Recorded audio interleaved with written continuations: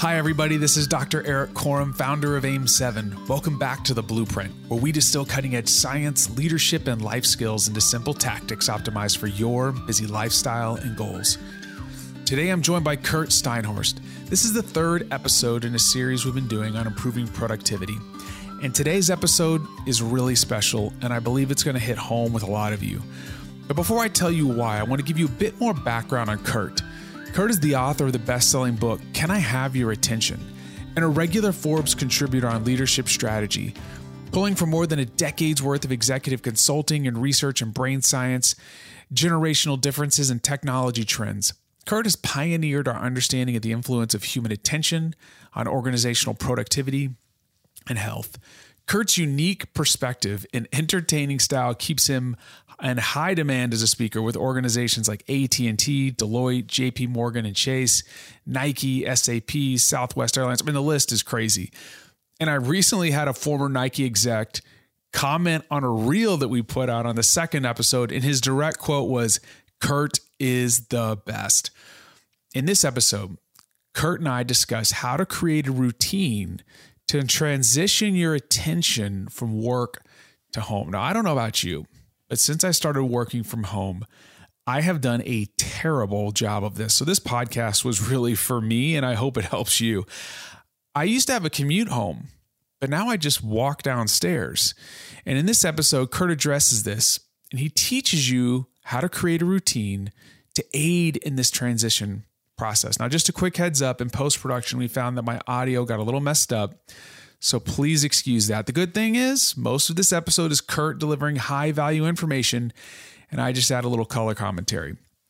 But before we get started, if you are a regular listener of the Blueprint podcast, please take a moment to support the podcast by hitting the subscribe button on whichever listening platform you are joining us from.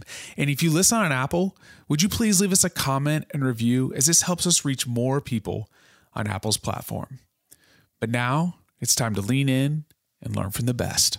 Curt, I have gone from a career where I was at an office, quote office in sports, like it was office field, but I had this place of work and then I would come home. How do we do a better job of shifting from work to home? And for a lot of us now, that's going from upstairs to downstairs and making a deliberate cognitive shift of, okay, that was work. Now I want to be present either with my family or just decompress. Yeah, this is perhaps the hidden but most significant challenge of the current vastly remote working environment.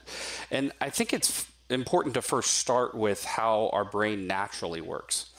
And it turns out space is actually the largest neural connection between short and long-term memory is spatial. We use space to remind us of experiences. I'll often ask people, do you remember the moment you heard about what happened at the World Trade Center on September 11th, 2001?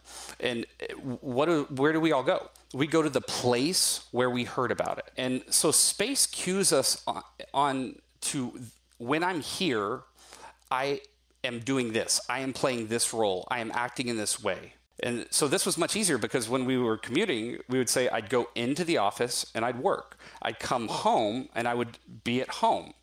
And now what's happened is the same place that we work is the place that we do everything else. And so I just want to say it's natural that we struggle to transition at this moment. The other big factor that shapes transitioning, along with space, is time. That literally, when you have to go from one place to another, historically, there'd be a time gap. And it's during that time that we naturally close one chapter and we open another. And so when I think about how do we transition, the question is, how do we restore the way that the brain naturally does this? And so if I'm working in the same place that I am living, or I'm walking out of my office, which is where I am now, straight into the living room, what can I do to replace the fact that I didn't get in a car? In fact, I had a podcast episode called Ode to the Commute, because no one thought of all the things we would miss that a commute would be on that list. But it turns out people actually started missing that drive time. Sitting in traffic is better than not. I don't know how that's true, but it is. And so a few things that I would do is I would say, first, can you actually create a ritual that gets you out of your space? So I will do a 10-minute walk with my dog right after I finish work. I'll do a 10-minute walk, and then I come right back to the same place, and I'm with my kids. Like just a physical ritual to get into a different space. But maybe the most important one is the ritual by which we mind the gaps. We naturally fill every gap. I'm gonna work, and then, I'm overdue, jump straight into the kids. Well, we just carried everything. And so by creating an intentional ritual where we have a period where we close it mentally, and even before before COVID, when I would drive in, we had a rule that Dad wasn't home until he walked in the door, because they would hear the garage open and they would run out. And what I needed to do was pull out my phone. I would check my inboxes, multiple inboxes. I would check social media. I'd check my phone. I'd check my prioritized list for the next day. I'd check my calendar, all for one simple reason. And I would ask this question: do I have everything accounted for? Does anything need my attention right this second? And by having those two questions, which the answer almost always was no, and if it wasn't no, then I would do it right then, it gave me permission to say, I can close this, and now I can move to the next. And maybe the last thing you jump in.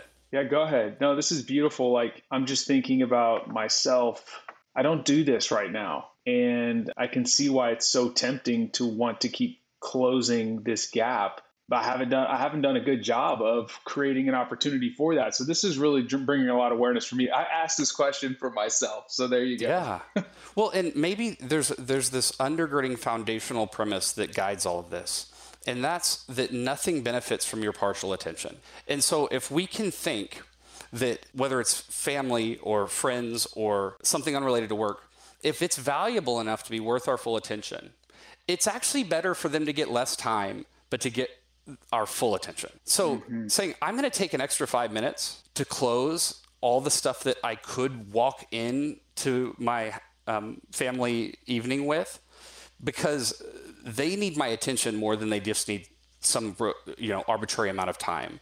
Full attention given for short periods of time has so much more valuable than continuous partial attention, where whatever has piled up across your entire day is all screaming for you, and at the moment that you're supposed to be doing something unrelated to work. This is so helpful. I'm going to have to spend some time thinking about what what's going to be. But for me, I'm thinking right now, like inbox, Slack, check my Notion task list, take the time to do that then.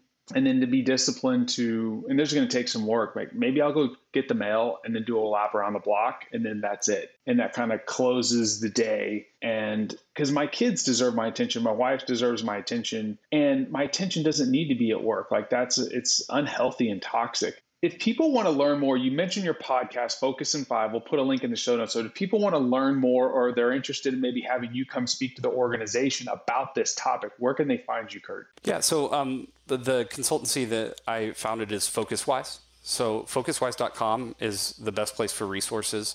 I write a Forbes column, but all of that can be, and I have a podcast, all of that can be found on focuswise.com. And we aim to basically rethink the fundamentals of how we are hoping to achieve productivity and engagement. And until we put attention at the center, we're ignoring the resource that's ultimately constraining us and making sure we can't get there. 100%. This has been so enlightening for me. Thank you so much for your time. Thanks for having me, Eric.